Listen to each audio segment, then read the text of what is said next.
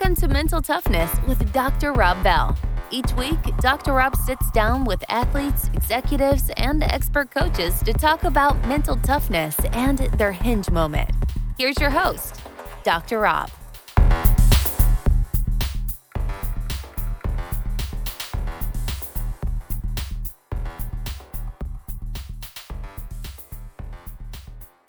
I didn't want it to end. As much as I wanted to be back with my family and my friends, it was like really hard for that to end. People are like, you just went through all this grueling 3,700 mile plus adventure and you say you didn't want it to end. It was just such a spectacular event for me. The whole ride that when I saw that water, it was kind of surreal because you realize you A, shouldn't be alive, and B, they didn't know if you were going to walk again. Folks, when I finished my 100-miler, I was happy to be done, but I wasn't finished. The reason why my legs weren't completely bonked from running was that I used PR Lotion by Momentous. It simply eliminated any lactic acid buildup in my legs, and it's the best product I've ever used.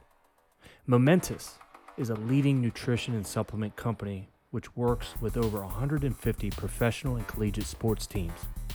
No other company has the accolades of being awarded 6 innovation contracts from the Department of Defense for human performance. Since I started using PR Lotion, I now use their plant-based protein, collagen peptides, and recovery formula. Look, if performing is important to you, do yourself a favor, go to livemomentous.com. And for listening today, you get the best part, a discount. Enter code DRB20 for 20% off your order. That's DRB and the number 20. livemomentous.com. Optimize, perform, and recover. livemomentous.com. So we are here, episode 100. And if you followed this podcast for a while, then you will recognize this guest. One of my favorite guests, because she was on episode 43 quite a few years ago. Our guest, I'm not going to leave a surprise. Her name is Danita Walters.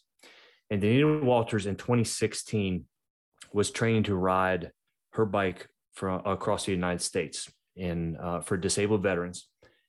And it was her very last day of training that a car came and hit her and put her through quite a setback.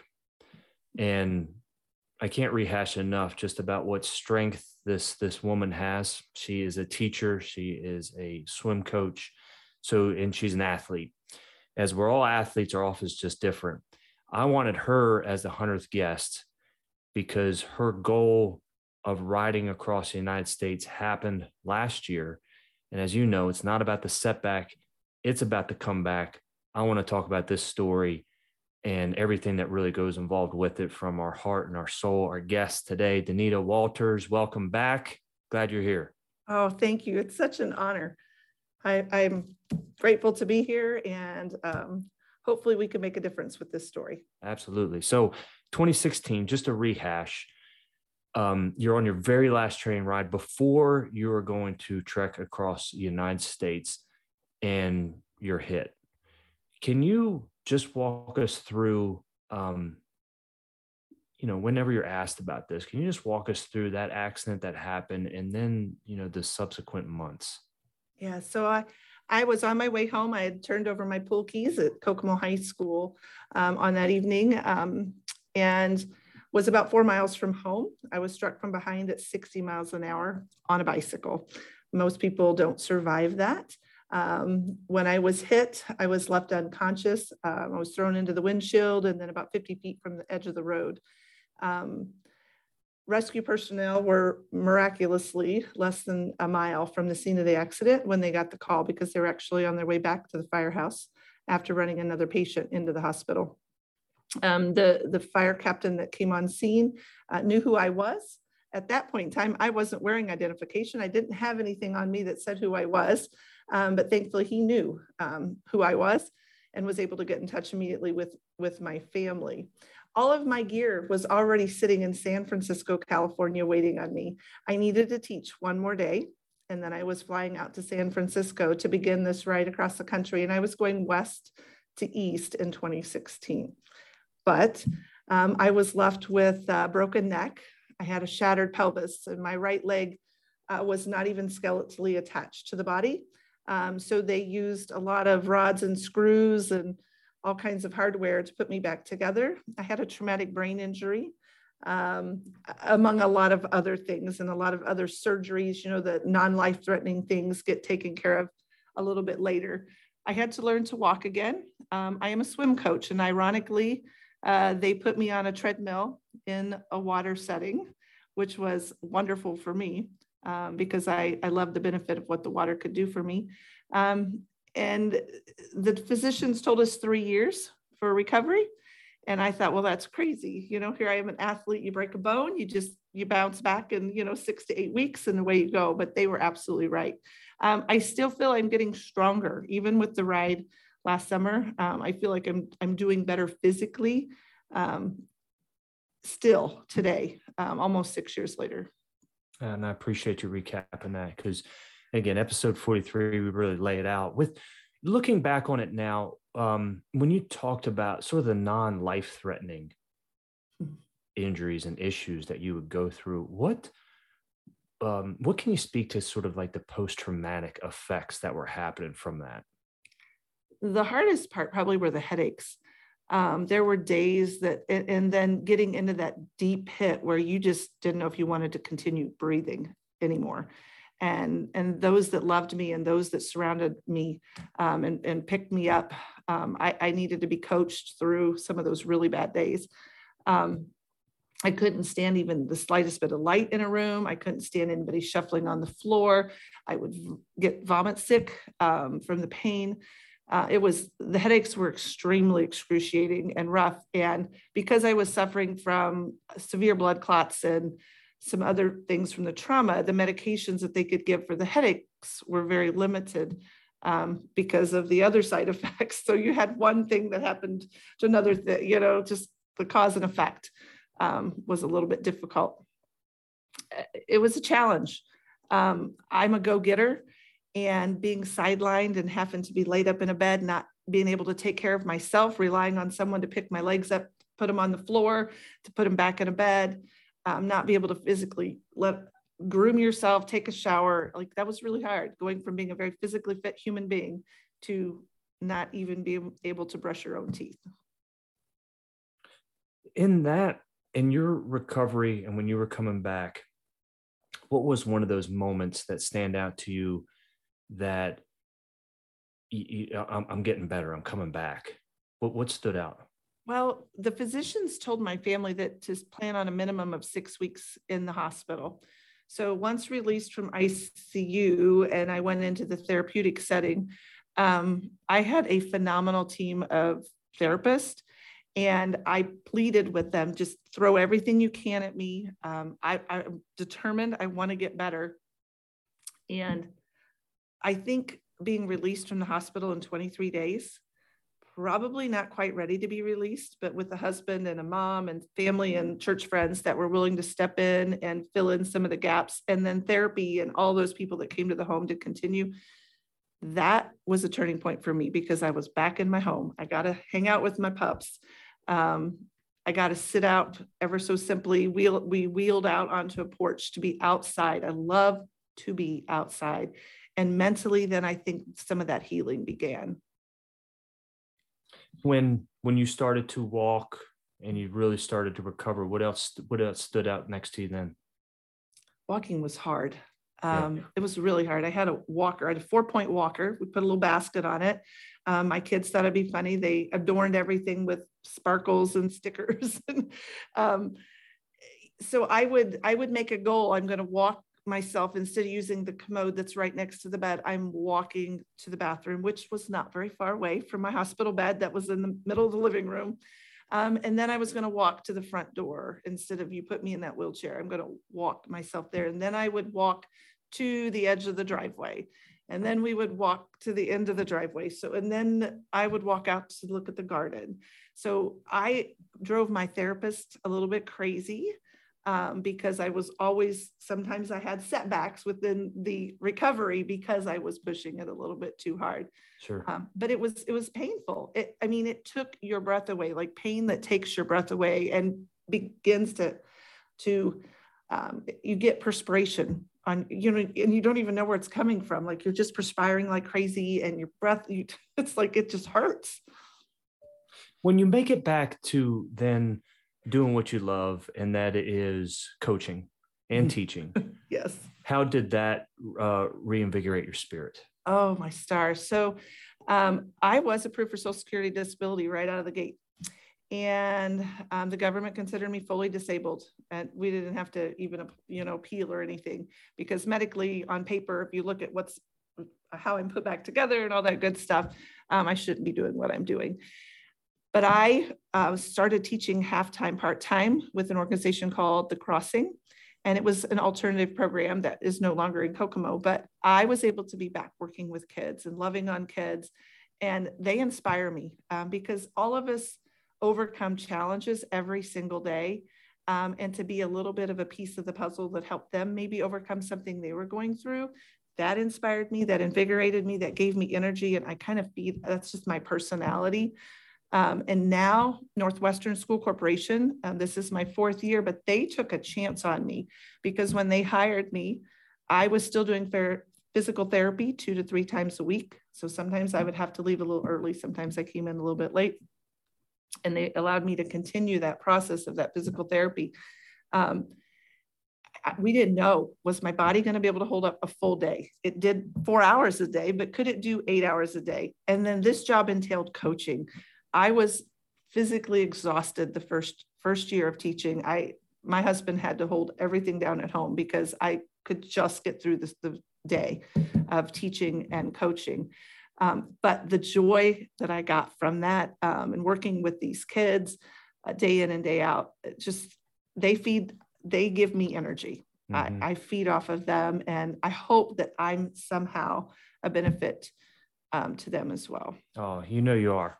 I mean, with your spirit, I mean, you are a coach at heart, and I believe the coach is at heart. I mean, you have to coach, right? It's in your DNA. When Always. You were, did it change the way that you approached coaching? I do think so. We all go through setbacks, always. And as an athlete, this was a huge setback. I mean, it was crazy huge. But even through the course of a season, as a high school athlete, there are going to be setbacks.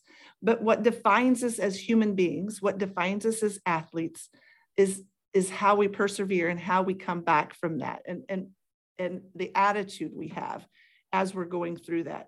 And those lessons, as things that I hope that I can instill in our kids, is this is not abnormal. You're no different than, thousands and thousands of other athletes have done this before.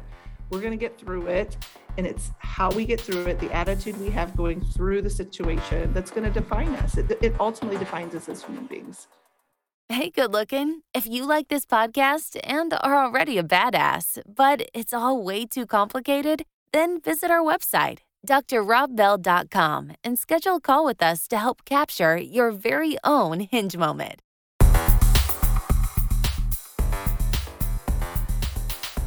And so you recover, and then the pandemic hits. And about that time, when did this other hinge moment, get the seed get planted in terms of this might be something I want to do? Oh my goodness. So I didn't like being at home because I wasn't around the kids, and it's really hard to teach swimming from a computer. Doesn't work so well. So there are so many dry land activities that you can do before the kids are like, we're over this, we're done with this. So I had been riding my bike a little bit here and there, and I came up with the crazy idea it was the 4th anniversary of my accident, May 24th, so it would have been 2020, that I wanted to ride 75 miles. I had a 13.5 mile loop around by my house that I could do, and I'd be close to home if there should be an emergency or I should run out of gas. And there were several of my swim athletes that rode bicycles. I'd actually I'd done some bicycling with some of my swim athletes. And so I sent out one of those little remind messages. And I said, is there anyone out there that would be interested in riding, thinks that they could ride 13 miles? And my husband's going to fix a dinner. We're going to have snacks. So it'll be a lot of fun.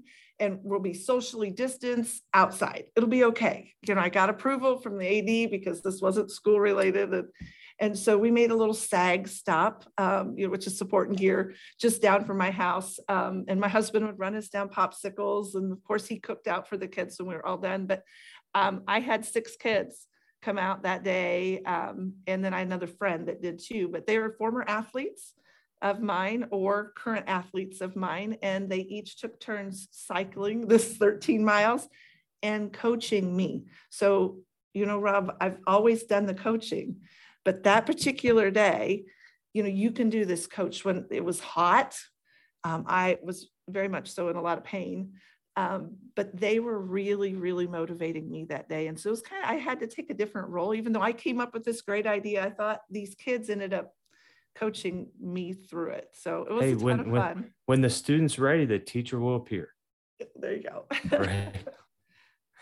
Right. I knew when I met you at the school, I knew that there was some point that you were definitely going to do this. I just had no doubt in my mind. I mean, you can just tell through your heart. And I know I wouldn't be the only individual that says this.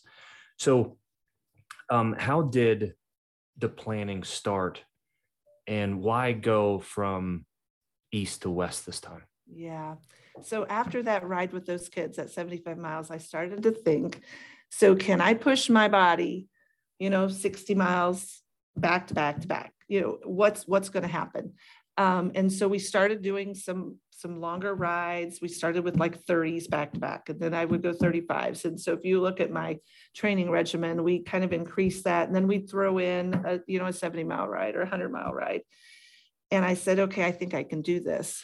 So then I'm like, all right, so what's the route going to look like? Am I going to do the same route? And I had this kind of a little bit of a block. Okay, I don't know if I want to go west to east. And everybody's like, that's the only way you ride because the prevailing winds. And I'm like, no, everything I'm researching says it's, 50-50. So I decided to do the same route, but to go from the East Coast. One reason was this was easier to be dropped off at that location. If, I was, so a lot of things changed in the course of this planning. I was first going to ride with an organization. And then there were requirements to be on that ride. And so that didn't work. And so then I went to having a SAG driver of my own, a personal driver. And that's what I ended up doing. So I followed Adventure Cycling's map. So, we did the Western Express, and it's very easily mapped, easily followed, turn-by-turn directions. However, I don't know if you followed mid-ride, I changed route. Did you see that? I didn't see that you changed, no. Yeah, so the route takes you to finish in Oregon. Yes. And I had already seen the Rocky Mountains. I had been through Idaho, the Sawtooth, Yellowstone. I'd been through all of that country as a tourist, and so I was like, I've never been west of Gunnison, Colorado. And I thought, I lived out there for a while. Yeah, it's fabulous. Mm-hmm. So, but I was afraid of the heat. It's really hot in Nevada and Utah in June and July. So I followed some weather reports, prayed about it, and just decided, okay, I can get up at 3 a.m. And that's what we did. We did some cycling at 3 a.m. At that phase. But we ended up finishing in San Francisco, which is where I would have started originally in 2016. And I'm so thankful that I did. How about the dogs in Kentucky? Coach. Oh my, if you go to my website, there's actually a video on there, because I'll be honest, I didn't do this alone. I even had a friend with me that cycled part of Kentucky. God love her for picking that part of the countryside to cycle. Every day, dog encounters, they chase you. Yeah. It is no joke either. It is not. It's scary because very. Some of them are good and stay in their yard, but you don't know which ones are going to be the ones that stay in their yard. And right. And I couldn't fall. Kentucky was really early in the ride. I couldn't fall at that point. And I'm going to be quite honest with you. I had never used dog spray ever in my cycling career until Kentucky. So you had to use it? Did. Oh, wow. Stopped them in their if they hit the asphalt, if they hit the pavement, Yeah. I wasn't taking a chance. Yeah. And then Yeah, no doubt. we tried something different. We tried to put the vehicle between me and the dog. We would take up the whole road and we'd put the vehicle between me and the dog. That was somewhat successful. I love animals. I didn't ever want to do anything like that, but yeah, they're no joke. So with people that don't cycle too, I remember training and, before in my naive mind, I'm just thinking, wait, man, you would just pedal harder and that dog would not be able to catch you. But I remember on a ride one time and I remember seeing these two dogs and then they might've been like pit bull size and they were flying. I mean, they were going probably like 30 some miles an hour. I'm like, okay, well, you're not going to be out riding this. So obviously that's a danger. And I just remember that, and that put the fear into me. I was like, man, you better hope no dog ever like crosses. You're in trouble. There are lots of people who have been wrecked. They get in between, their tires, they get in between their feet, they're nipping at their ankles. You can't outrun them, especially in hilly countryside. Right. And invariably, they always seem to chase when you're headed uphill. Oh, for sure. Yeah. And I don't exactly go 30 miles an hour either. So, So Coach, what, you're on your trek. Talk to us about what are some moments that stand out for you? Oh my gosh, it was all about the journey. And I'm going to tell you, it's bigger than me. It's way bigger than me. I just get to share this story. This is truly God's doing. The first campsite, from the very first campsite we camped at, because this was a truck bed camper unit. And the very first campsite, the family next to us noticed that obviously we looked a little different than the rest of the crowd. And they talked to us and they prayed over us. To probably my, just riding through God's country. This entire country is wonderful, but people are good. Mm-hmm. Rob, people are good. The media tells us otherwise, but people are good. If you get to talk to people everywhere across this country, they're great. It was wonderful meeting people from all walks of life. My favorite story is in Grand Escalante National Staircase in Utah. Okay. So you've got some pretty steep terrain and you've got a road that kind of rides the top ridge with some pretty good grade inclines and declines, 14+%.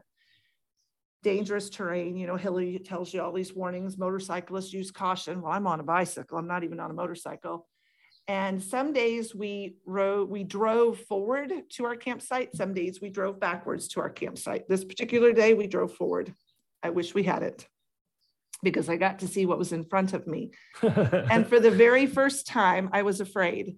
Now, I'm going to be quite honest with you. I think the word can't is a cuss word. So if all of your listeners will embrace that, if you will refuse to say that word, can't is a cuss word. It's a bad 4-letter word. Don't use it ever. For the first time in this ride, I looked at my driver, Jocelyn Samuel, who is my angel, and I said, I can't ride this. Yeah, that's like, if I get hit, there's no 50 feet, there's no berm, I'm gone. Like I am way over the edge on either side. Like there was no winning that battle.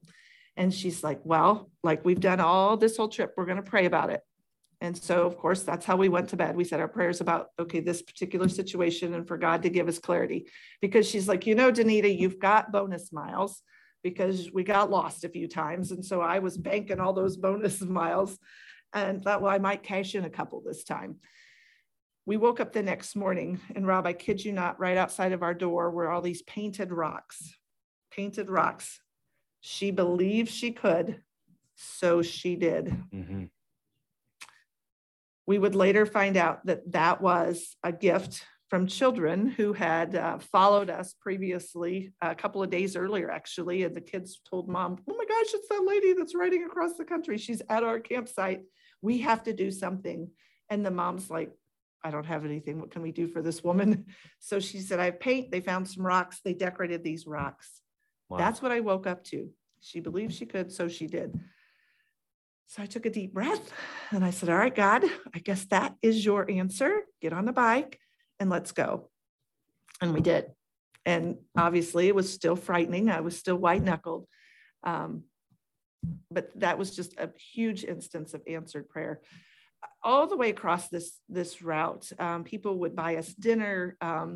We had our website, Wandering Project, on the back of the vehicle. And so we would get people messaging us and encouraging, and just stuff that happened, you just can't make it up. Right. It was incredible. Talk to us more about, because this was a long journey for you. Talk to us more about this journey rather than just that destination. Yeah, no, it was absolutely, it was 100% about the journey. I wanted to experience every day in its fullness. 360 degrees of awesome on that bike saddle. Some days were a little rainy, so they weren't as awesome as others. And wet on a road bike is slippery. But just seeing the countryside. And we had a goal of about 65 miles a day. Some days we met it, some days we exceeded it. And I allowed, sometimes the weather had to dictate what I was able to do. I thought I could schedule rest days. I thought I could have a plan, but I soon learned that there was no plan that was going to be perfect, and that we were just going to have to take one day at a time. And that is something we don't do in life. You know, right. we're so focused on everything that's got to happen this week, and we don't live in the moment, I think, sometimes. And so for me, this ride was about living in the moment. And while I couldn't stop and take pictures of everything I wanted to take, I have this amazing image and all of these videos in my head of the people and the experiences that I had. And being able to share my testimony, being able to share this story across the country, and hopefully encourage someone that maybe is going through something traumatic in a different way. Yeah. Now, I need you to be honest with me. You can't tell me riding through Kansas was all that great. Okay. Let's talk Kansas for a hot second. Okay. Everybody said Kansas would be awful, horrible, boring. Kansas is windy. I'm going to tell you, there was one day that literally the wind was so bad. And I'm a big girl. I was lifted up off of the back of the bike seat on this overpass. And at that point I pulled over on the other side and I said, this isn't safe. I'm done. The wind was literally, I was everything I could do to hold on. It was blowing my tires sideways. Wow. And so I was like hard on those. It was rough, but Kansas is kind of cool. Like there was a bakery. I stopped at every donut and ice cream shop. Not gonna lie to you, that like fueled me across the country. There was a bakery, and I couldn't even tell you without looking at notes, in the middle of nowhere. And Jocelyn saw it, and she's like, I knew that's where we were turning. She's like, wasn't in the plan today, but we stopped and we had to throw some donuts away because that was the first donuts I'd had forever. I bought a whole dozen donuts for 2 people. And mind you, I can't eat a whole bunch or I'm going to get a little bit sick, doing all this ride. But just Kansas wasn't terrible. There were interesting things in Kansas. There were some interesting things that happened. It was just different. I've driven through Flat. Kansas. A little bit flat. I've driven through Kansas, and the only thing I saw from either side was just those little oil rigs that would be there. There were lots of those. They smell. And that was it for hours and hours.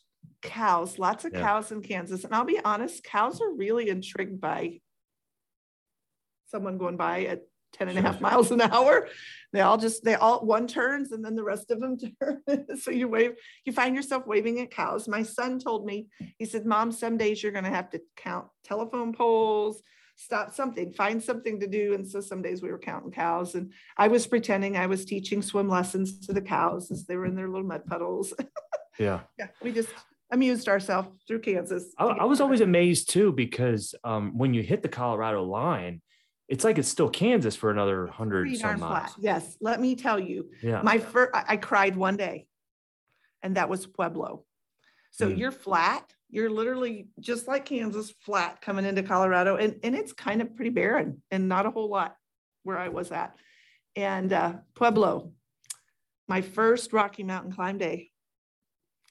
Coach, I had it on my notes that it was 18 miles up. So I had about 18 miles of climb to get to this top peak, to get into the elevation. Hit 18 miles. I'm still climbing. 19 miles, I'm still climbing. 21 miles. I'm like, what on earth? How did I miscalculate this so badly? And so mentally, I'm like, oh, I can't do this anymore.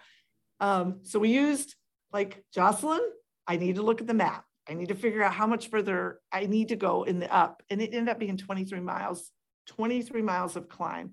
The first ascent was pretty drastic, but then it was there was no reprieve. And, I've climbed those Colorado mountain passes. I've done all that stuff, but it's kind of like you do a 6 miles and you're up and then you get to go down. But this was literally climbing into the heart of the Rockies. That was my hardest day. And the first day that I sat in the back of the truck that night and I just had a good cry. Yeah. Had a good cry. The Appalachians were hard, but getting that first climb into the Rockies were, Yep. With so people don't understand like the difference between the Appalachians and the Rockies, though. Appalachians, aren't those roads just more straight up rather than sidewinded? Yeah, the Appalachians are much harder because the ascent and descent, the percent grade, as we cyclists look at it, is extreme. I did more walking my bike down in the Appalachians. I walked down. Yeah, because it was like 15+%. And I'm terrified of the down. I'd rather climb 15% up than go. I'm nuts. Yeah. Like, most want to turn it loose, but I was afraid of an accident really early in the trip. And so I was a little cautious. There's a point called Mount Vesuvius, and that was rough.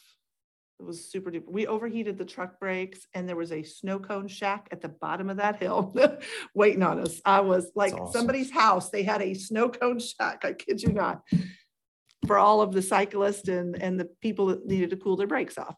And so we had a snow cone. It cooled off the brakes. Coach Danita, talk to us about the finish. Oh my gosh. So this might sound absolutely crazy insane, but those last 31 miles, I had purposely made that last day a pretty easy ride. And so I had some trail. I wasn't being followed by Jocelyn, so I was on my own. I will try not to cry. But I came across the bay area, and the trail gives you a nice look at the bay. And so you can see it. Obviously, I had quite a few more miles to go because I had to circle around and I was up on this hill. I didn't want it to end. As much as I wanted to be back with my family and my friends, it was like really hard for that to end. People are like, you just went through all this grueling 3,700 mile plus adventure and you say you didn't want it to end. It was just such a spectacular event for me. The whole ride, that when I saw that water, it was kind of surreal because, you realize you, A, shouldn't be alive, and B, they didn't know if you were going to walk again just 5 years earlier, to accomplishing a dream I'd had since I was like 12 years old and knowing it was going to happen. It was incredible. So we went to the bay, and Jocelyn and I went down, and obviously I was very tearful.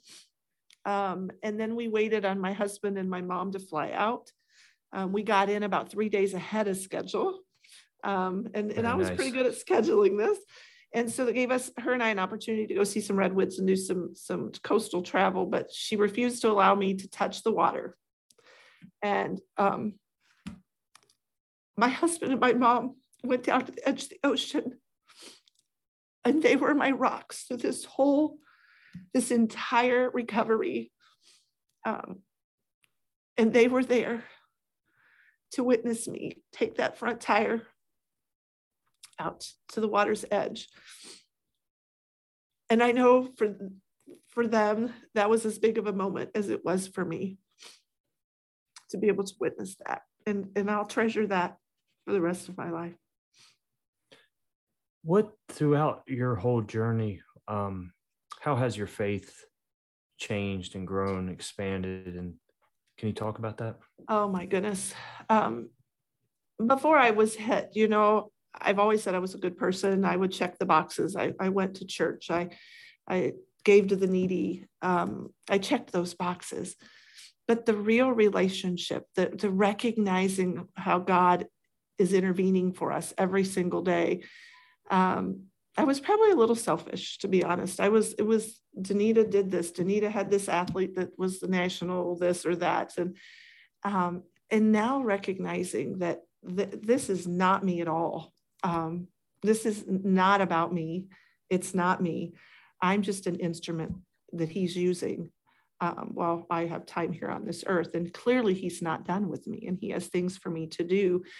And I'm honored and I'm blessed. It humbled me. It humbled me a lot. And I am truly a better human being because of this accident. And I when I get to heaven, I'm going to, first question, it probably won't even matter, but is why did it have to hurt so bad when you hit me upside the head to get my attention? Goodness. But he got it. And it was hard for me to swallow the fact that people called me a miracle. That was really hard for the longest time. But I look at kids and who aren't believing and are questioning things in their life. And I'm like, listen, you're talking to a miracle. Now let me give you a little bit more of the story. And I'm okay with that now. I was not okay with that being called a miracle, but truly I shouldn't be here. And I thank God every day. Why is that, if you don't mind me asking? Say that again. Why were you not comfortable being called a miracle?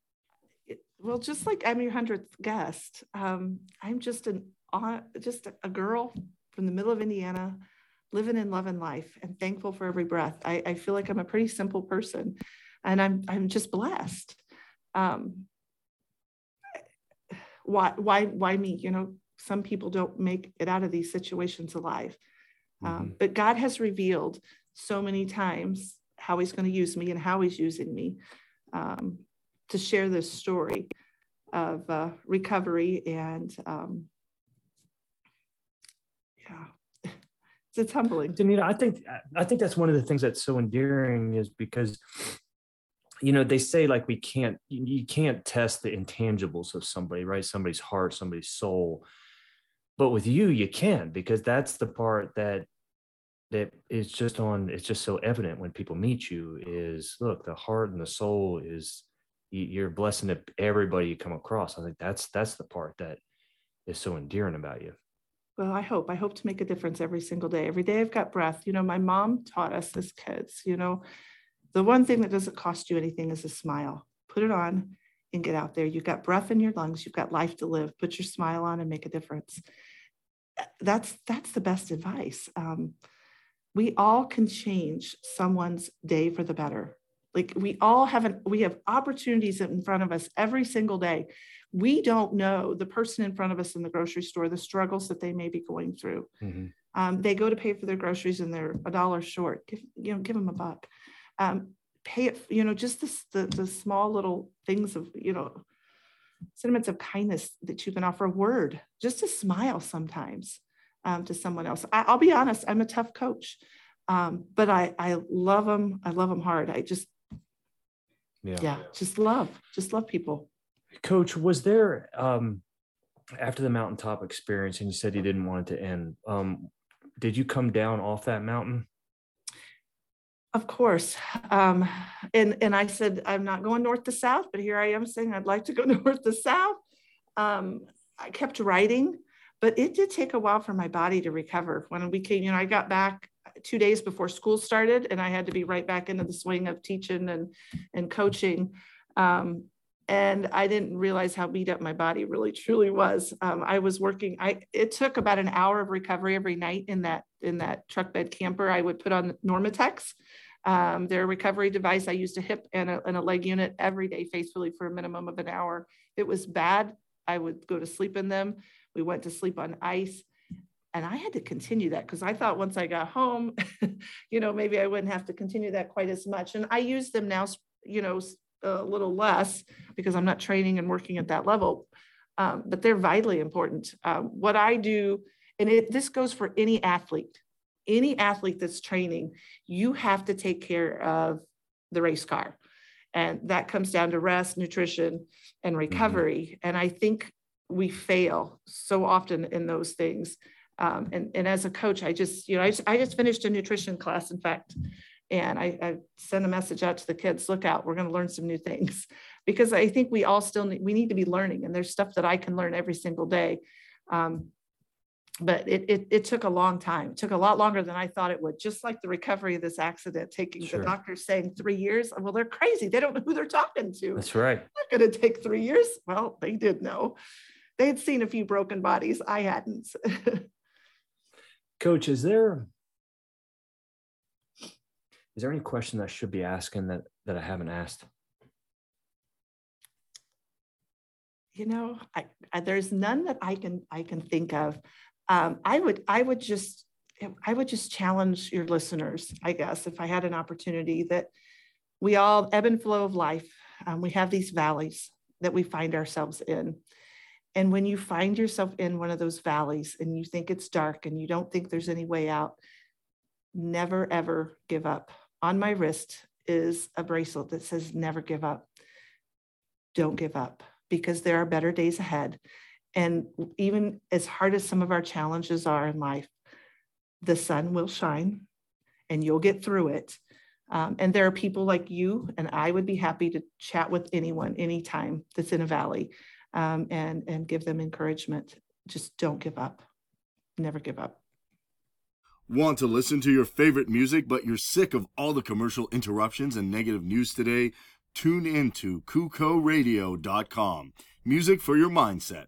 We're a commercial-free online radio station, playing nothing but hits. Our free iOS and Android apps are available for download at KuCoRadio.com.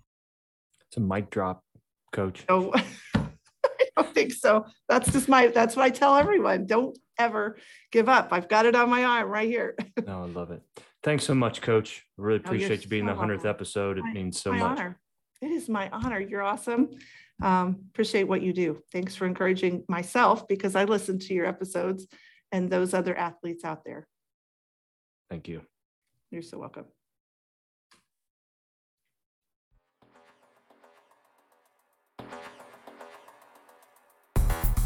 Thanks for listening to Mental Toughness with Dr. Rob Bell. To find out more about Dr. Rob, visit his website at drrobbell.com or follow him on Twitter at Dr. Rob Bell, and subscribe to the show on your favorite podcast platform to get the next episode of Mental Toughness as soon as it's available. Thanks for listening, and we'll see you next time.